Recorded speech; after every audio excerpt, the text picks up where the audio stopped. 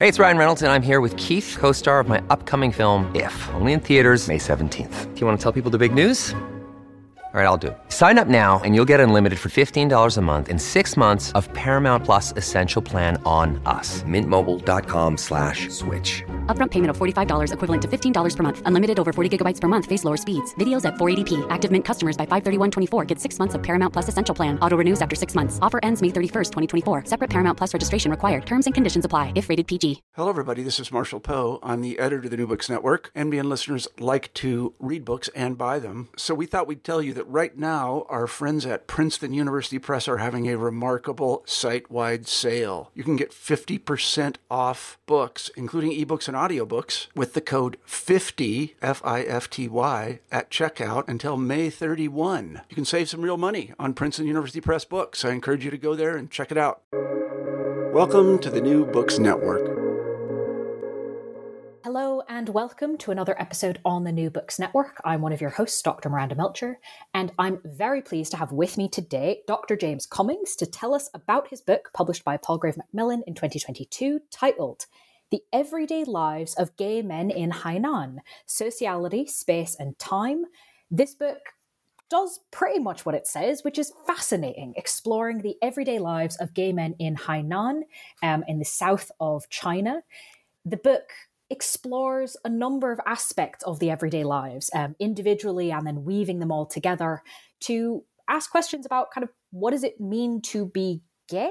Is that even a term that is relevant in this context?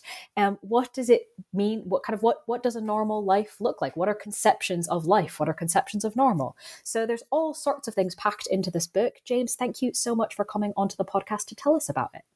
It's no problem at all. It's a pleasure to be here. I'm so glad. Could you start us off, please, with a bit of an introduction of yourself and explain why you decided to write this book? Yep, no problem. So currently I'm a lecturer in sociology at the University of York, and broadly my research area, most broadly I would say is sexuality. And then within that I have lots of interests in identity, space and time, as you can probably guess from the title of the book.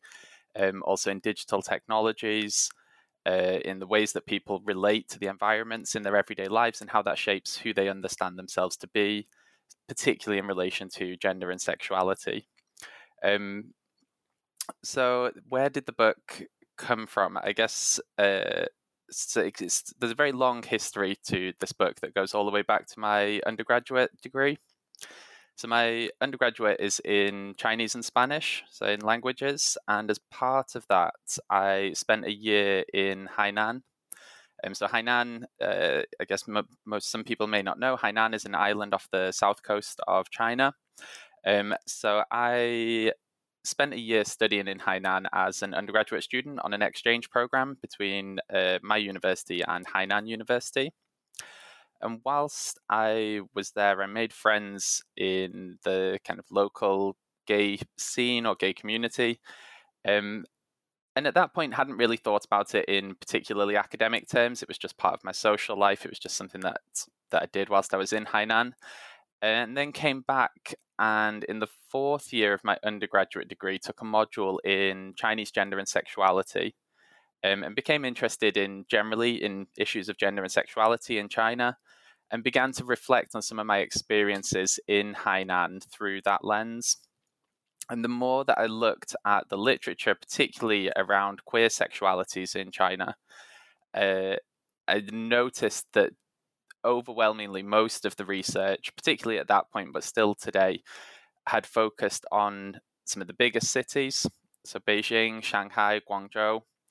And there was just a complete lack of information or knowledge or kind of attention to the ways that non-heterosexual people are living their lives and understanding themselves outside of those massive urban, relatively wealthy settings. And Hainan is a different place. I mean, Hainan is a region, it's not a city, so it has cities within Hainan, and then there's towns, villages, rural areas all within Hainan. But generally, Hainan has been thought of in China or in kind of popular geographic imaginations in China as somewhere isolated, somewhere kind of distant, some were thought of as different. And materially, Hainan is also less industrialized, less economically developed, and less wealthy than some of the other coastal regions of China, and hasn't experienced the set of changes that were discussed in the literature around queer sexuality that were seen as being very important for the emergence of gay identities in China. So particularly the clear emergence of a middle class, engagement with international LGBT activism, desires for some sense of belonging to this notion of a global gay identity. And those things didn't seem to resonate quite so much with what I'd experienced in Hainan. So it became something that I was really interested in, is what kind of lives are queer people generally, but my work specifically is on gay men. What kind of lives are they living in Hainan? So that became a small project that I started to do for a master's. And then that progressed onto the PhD project, which then became the book. Brilliant. Thank you for taking us through the backstory. I always find that a fascinating way to get into the book. You mentioned a bit the everyday, I mentioned it at the beginning, and I do want to ask you about that as a scale of analysis. But as we've already started talking a bit about Hainan, is there anything further we need to understand about why you chose to focus on this region in China? No, I think I've kind of covered both of because I generally would say that there's kind of a practical side to it and a conceptual side. So the practical side is that I had previously lived in Hainan. I knew I was involved in gay communities there. I had an interest in the region. So there was kind of a practical element to why focusing on Hainan, but then also this kind of more, I guess, academic interest in Hainan, that it had been excluded from research on gender and sexuality in China, and that exclusion is not specific to Hainan. It's kind of more general to more marginal regions within China. So like I said, that the fact that most of the literature has tended to focus on the biggest cities, and that's something that we see as well in more generally in global literatures on gender and sexuality, that there's been a propensity to focus on massive megacities, global cities, relatively affluent cities, and less on the kinds of places where actually the majority of the world's population live, which is kind of what we might call an ordinary city. So not your kind of New York, London, Berlin, Madrid, these kind of massive cities where we, in some extent, it's kind of a common sense that they're the kind of places where you would do queer research, but actually we need to think more broadly about kind of where are most people living and what kind of situations are they living in, and see what queer lives mean in those kinds of contexts. Yeah, no, that makes sense. Thank you for taking us through both of those aspects to it. Turning now to the everyday as the focus of the book, you have this great line that you're taking the everyday as the primary scale of analysis. What do you mean by this, and what do you think this opens up? Okay. So this, in some ways, actually complicates some of what I just said about the reasons why I wanted to focus on Hainan, and it was something that came out from my early experiences in doing the fieldwork, which is where I went into this project thinking that this would be very much about Hainan. So I felt that the men that I spoke to would have a very clear sense of themselves that was colored by the fact that they were in Hainan and the particular social and economic and political and cultural context of that region. And I found that that wasn't necessarily the case in some of the early interviews that I did, and the kind of my own ethnographic reflections on the experiences that I was having living there. It didn't seem that Hainan was necessarily the most salient scale to position the analysis at. So that wasn't when they framed their experiences, they weren't framing those as because they live in Hainan, this is the way things are. So I became interested and kind of curious and also anxious a little bit about this question of scale. So what are the scales that people see themselves living their lives at? And I couldn't find a very clear answer to that question. And this is where this notion of the everyday became very useful, because it became a way to apply a scale So it became a framework for understanding what the research was about that didn't necessarily impose a preset geographic scale on the research, but instead it said, what are the things that matter to these people in terms of the way they are living their lives from one day to another, in terms of the spaces that they find themselves in on a day-to-day basis, the social relationships they experience and that they find meaningful in their day-to-day lives. And those can be multi-scalar. So some aspects of that they may frame in a kind of a global sense. Some aspects of that they may frame in a hyper-local sense. But all of that is happening within their everyday lives and their everyday experience.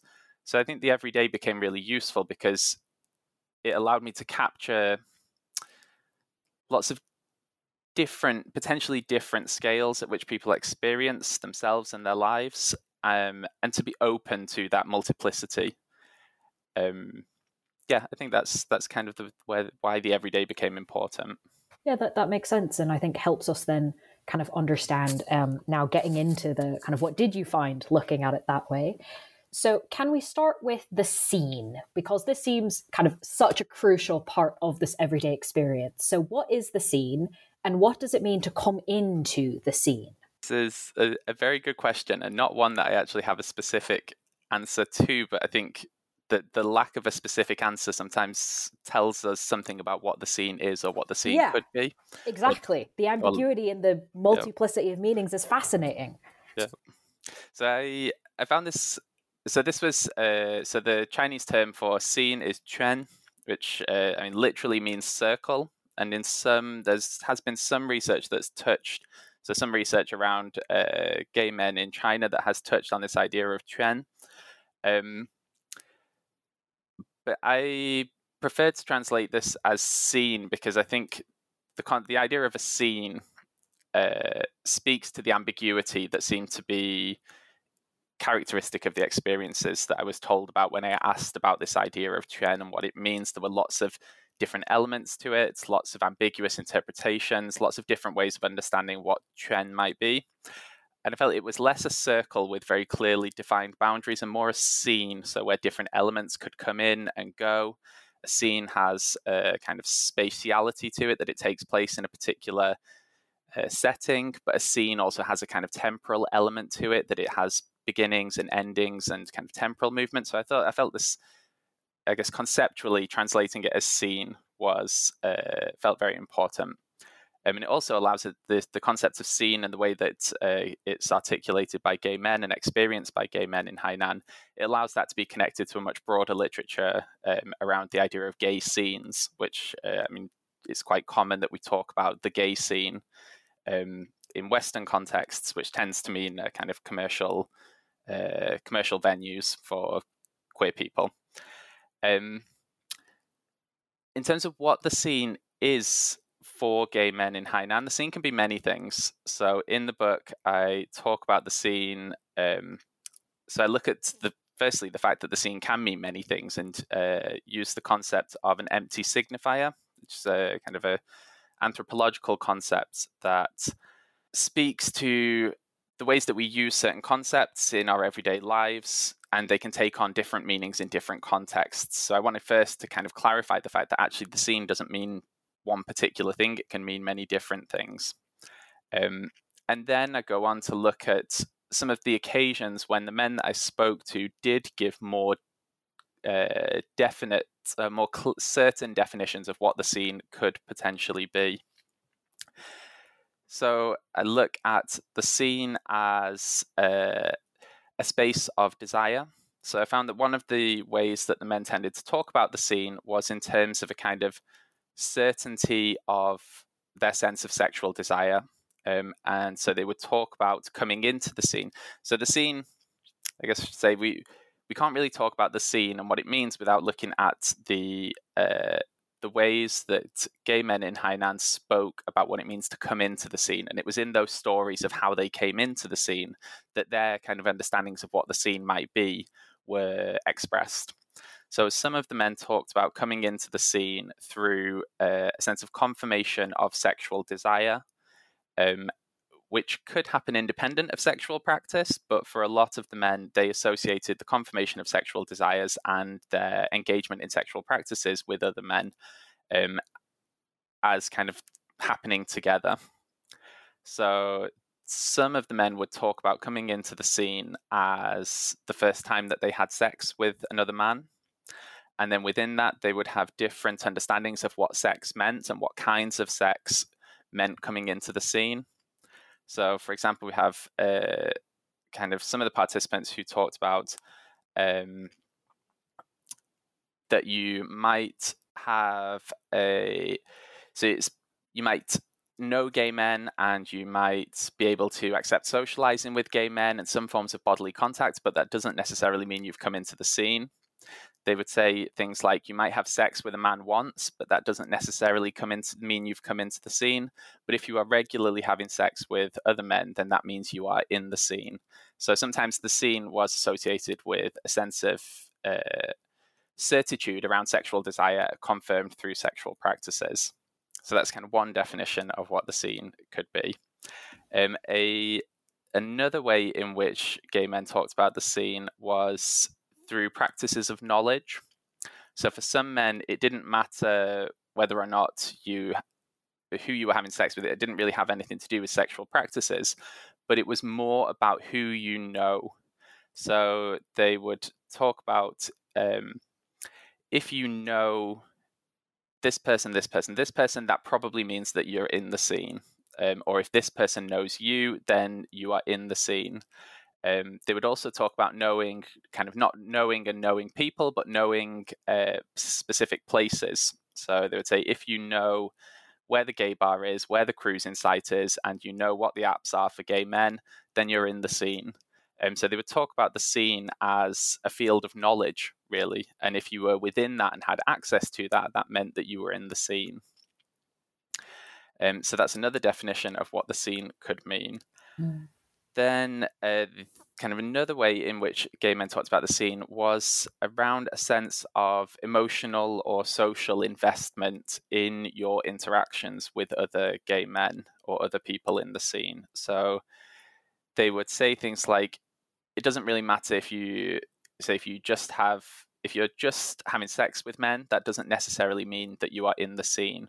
But if you are hanging out with other gay men, if you have lots of gay friends, if you view other gay men as socially and emotionally important in your life, then you are in the scene.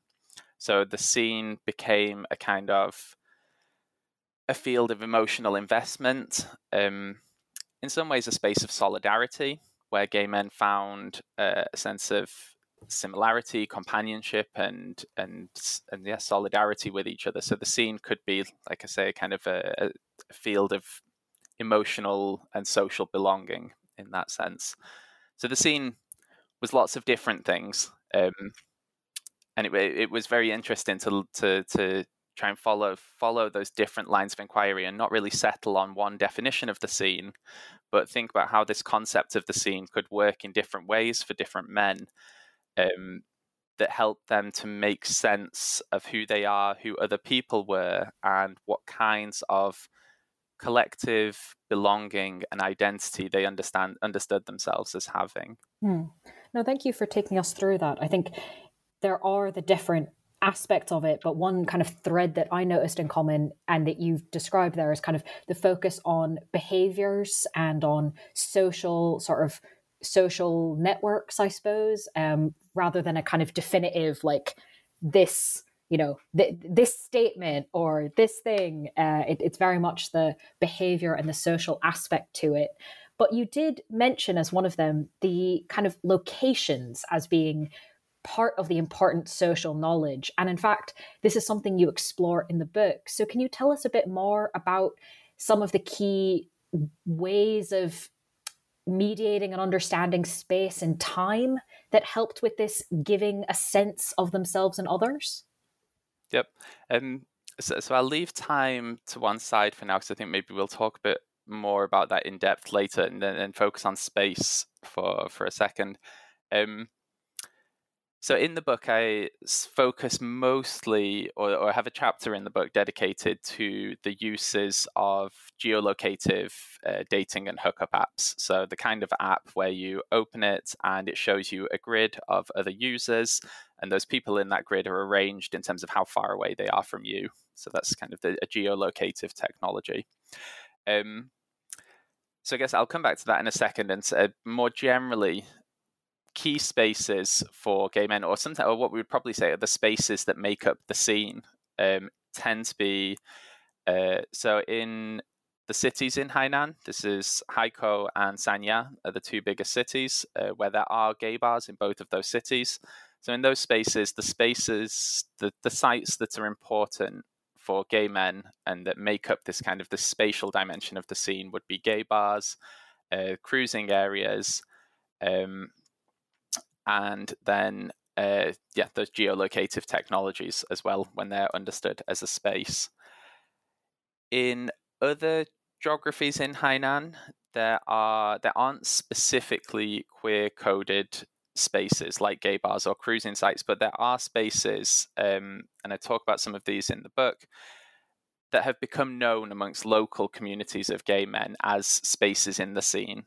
So one of the spaces that I talk about is in a particular town where gay men would meet on a regular basis to play mahjong in a particular space, a particular site in that town, and that became known as kind of, amongst at least that small group of men, as a kind of queer space. And there was also a tea house that they regularly met at, and there was also a particular spot in the park where they would meet. So there can be important spaces that aren't necessarily or kind of more broadly recognized as gay or queer spaces, but that become important within small networks of individuals. So I guess that's kind of a general sense of some of the spaces that are important. Yeah, I want to kind of highlight what you said about the interaction of some of them are sort of explicitly gay coded spaces, like a gay bar, and some of them are like a bit of the park. And putting them together, I think, is really helpful. Yep. And I think it also comes back to these questions of ambiguity, because and questions of the scene and questions of knowledge, because not everybody will have the same kind of knowledge. So most people will perhaps know that there is a gay bar in this city, but not everyone will know where it is, or not everyone will have been. And then some people may know that there's a cruising area in this city, but again, not everyone will know where it is. Some people won't know at all that it exists. And then in those smaller geographies, so looking at towns, those spaces where some gay men meet are not widely known. So the scene, again, it comes back to that idea that the scene can mean many different things depending on the knowledge that you have and how you participate in it. And so those spaces are important to that sense of ambiguity about what the scene can mean as well. Absolutely. I want to ask you about not just an ambiguity from kind of the multiple definitions you in some ways kind of collected from your interlocutors, but a particular statement that you talk about in the book being kind of quite shocking to you. And as a reader, I was like, oh, wow, what would I do if someone said that to me? Like, okay, that would definitely require some thinking. And specifically what I'm referring to is you were speaking to one of your interlocutors who, in response, I believe, to kind of you explaining what you were researching, responded with something along the lines of, quote, gays in Hainan don't have lives. What insights did you take from that? Yeah, this was, it was something that really kind of knocked me back when the first time that I heard it, but it also was something that I'd heard phrased in similar ways other times later on. At the beginning, I didn't really know quite how to respond to it, and I felt very defensive and felt that it didn't make sense. But the more I thought about it, the more I started to think that there is something insightful in this statement, that the parts of ourselves that we become to recognize as a constant dimension of ourselves, that becomes a dimension of our lives and becomes something that we can live in a kind of continuous sense, and we can imagine ourselves as being towards the future, so something that we will be throughout the extension of our lives.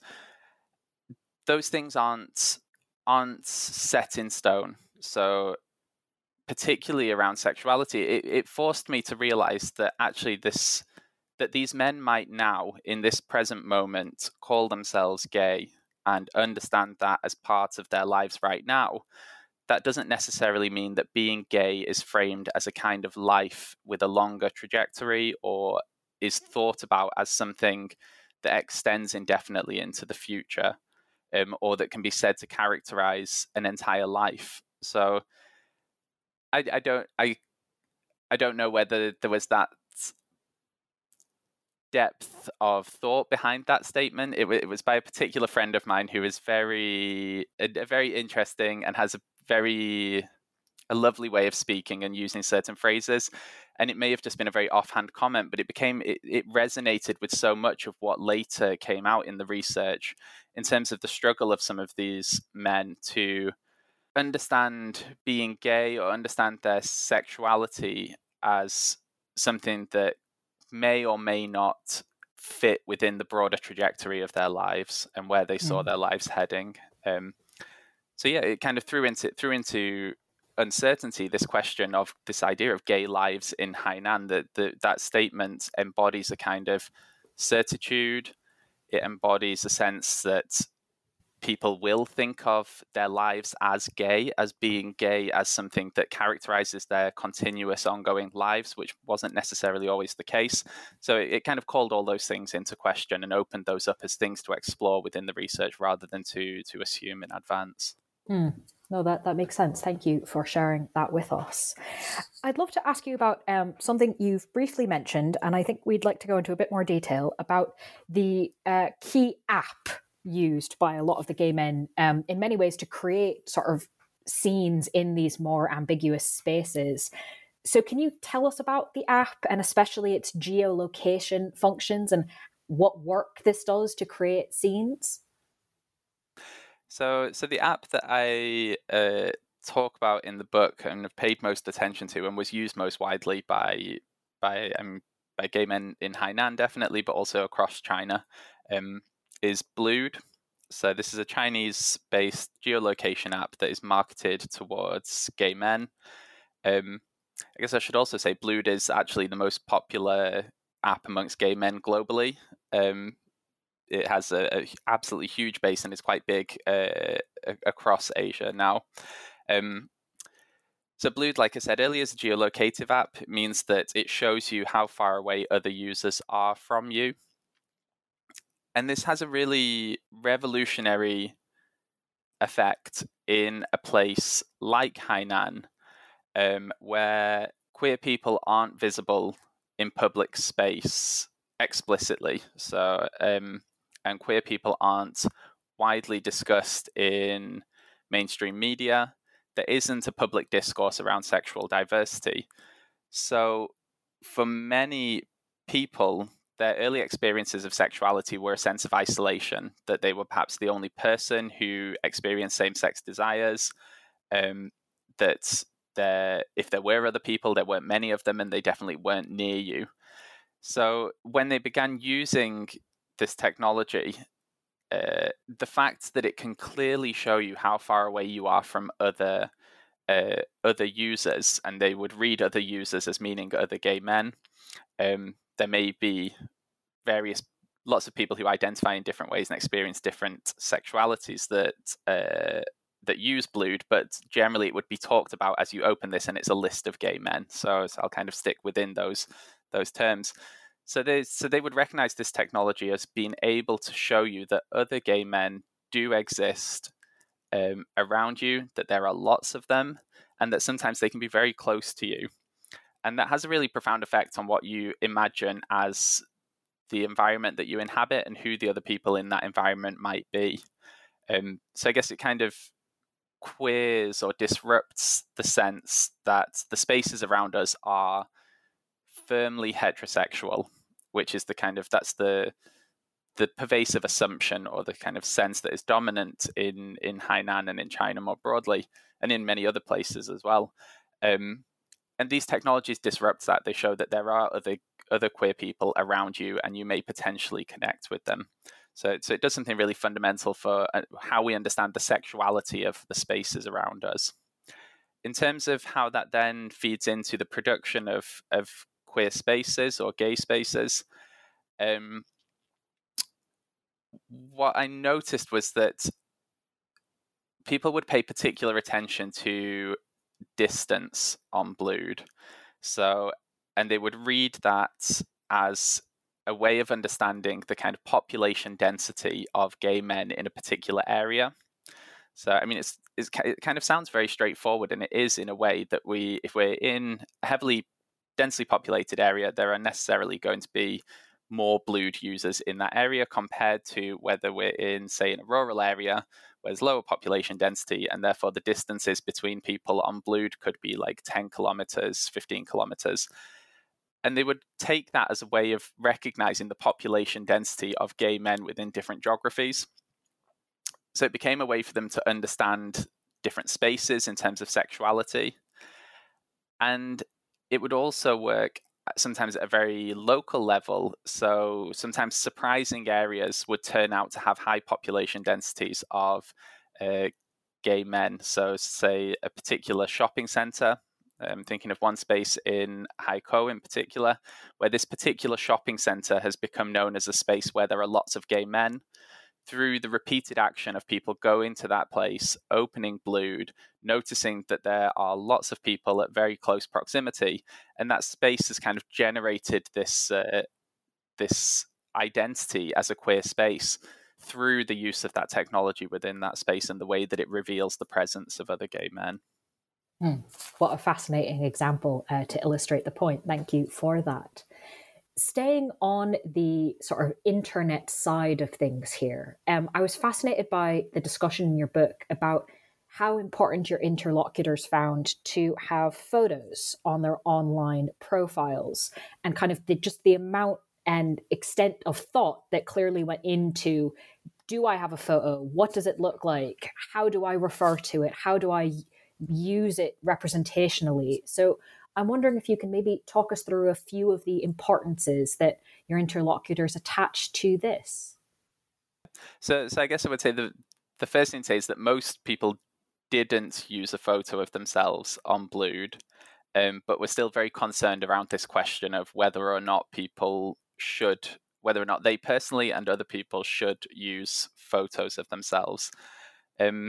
And it speaks to the broader social environment of the kind of fears of exposure.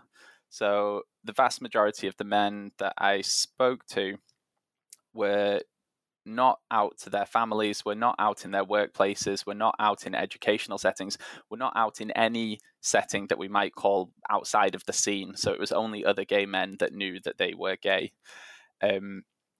So lots of their experiences in everyday life were shaped by a sense of fear of being exposed or exposure.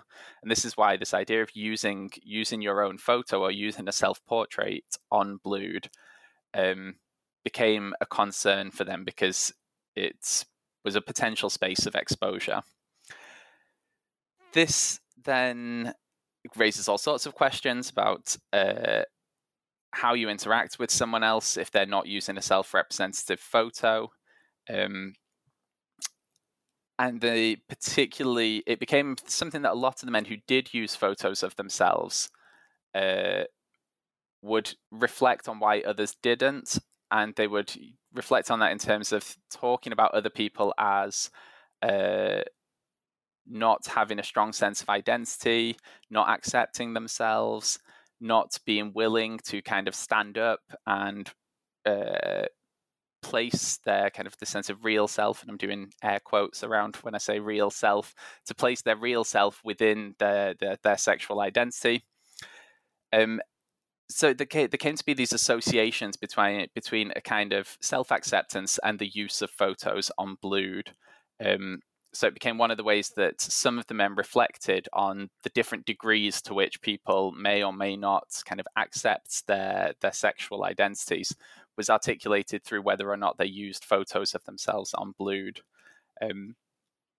Yeah, I'm not sure I explained that particularly well, but No, I think lots of complex stuff going on there. I mean, I think this is a useful moment to highlight that we are not getting into all of the details in the book, right? So I am asking you to kind of condense a lot of things into high level, I suppose, summaries. But I think that idea of using a representational photo of yourself, using a real photo of yourself, is in some ways like a very strong statement, and there's a lot of debate about kind of, oh, that seems like such a big deal. I don't know if I would ever do that, but it's salient to the debates and conversations, even if very few people are doing it. Is that a correct understanding? Yeah.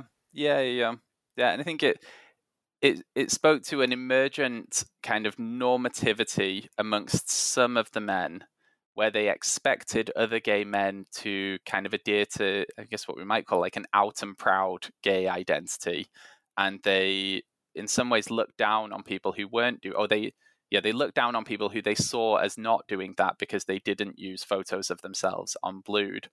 So there's an emergent normativity about the ways that we should embody sexual identities and self-represent ourselves through these technologies.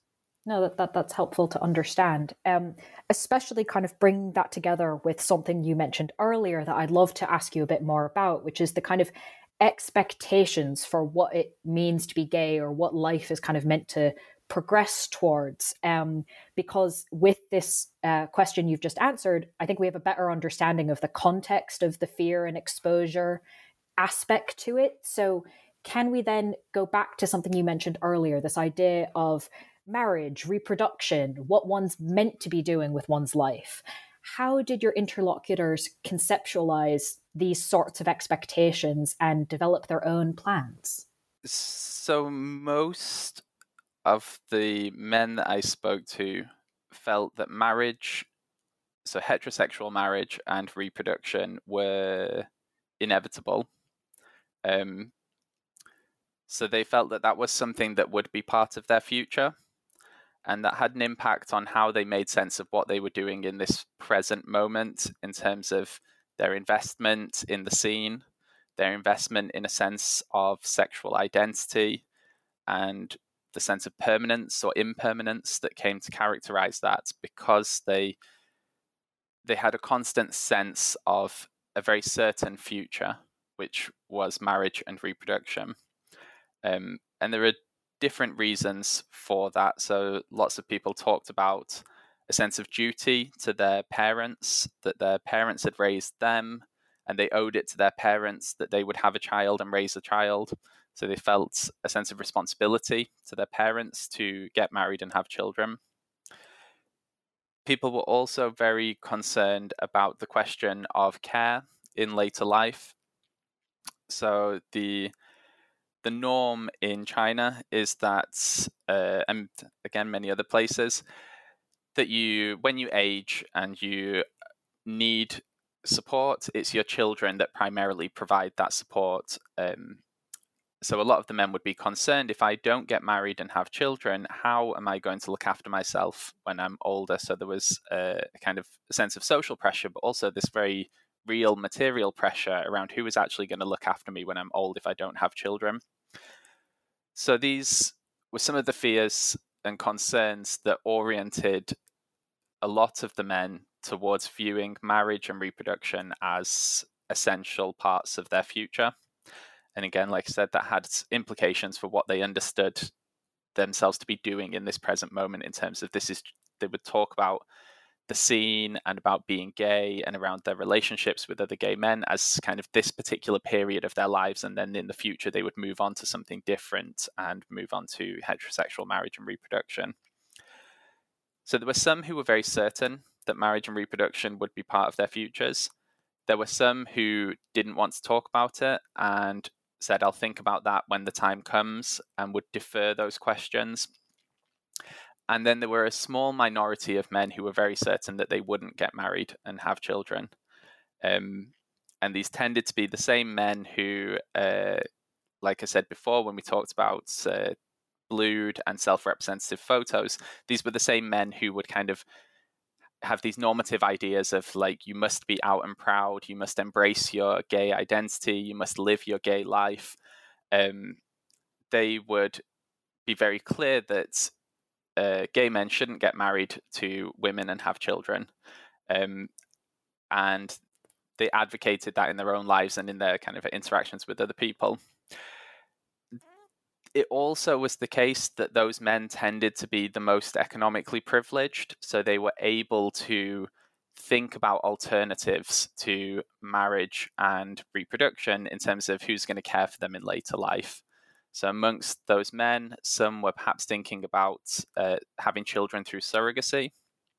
Some were thinking about and preparing for private elder care.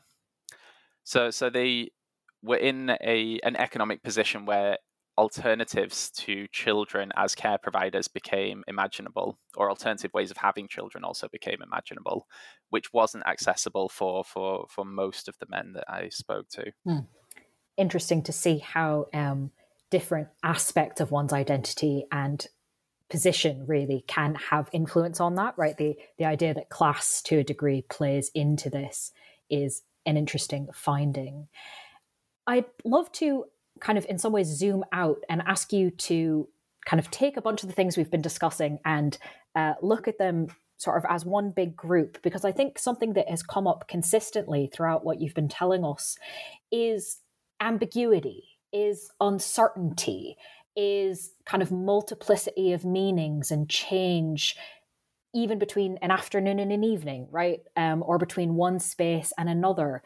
And this comes out so much in the work you've done.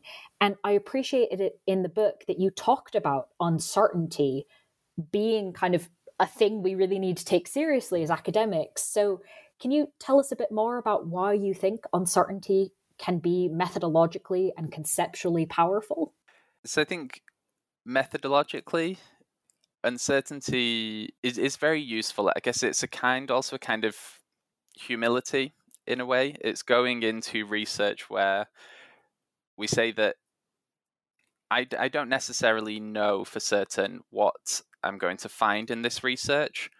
And even what I do find, I don't necessarily know exactly what it means. And perhaps it doesn't mean one thing, or even the multiple things that it mean might not be certain. So I think it's an important way of recognizing that so much of what one kind of people's everyday life experiences are often very ambiguous and uncertain and complex. And two, when we try and translate those into objects of research, we should stay with that uncertainty and complexity rather than research being a process where we kind of streamline the ambiguity of everyday life. And instead we can try and do research in ways that allow us to engage with that uncertainty and think about, so how do people live through and with uncertainty and ambiguity in their lives?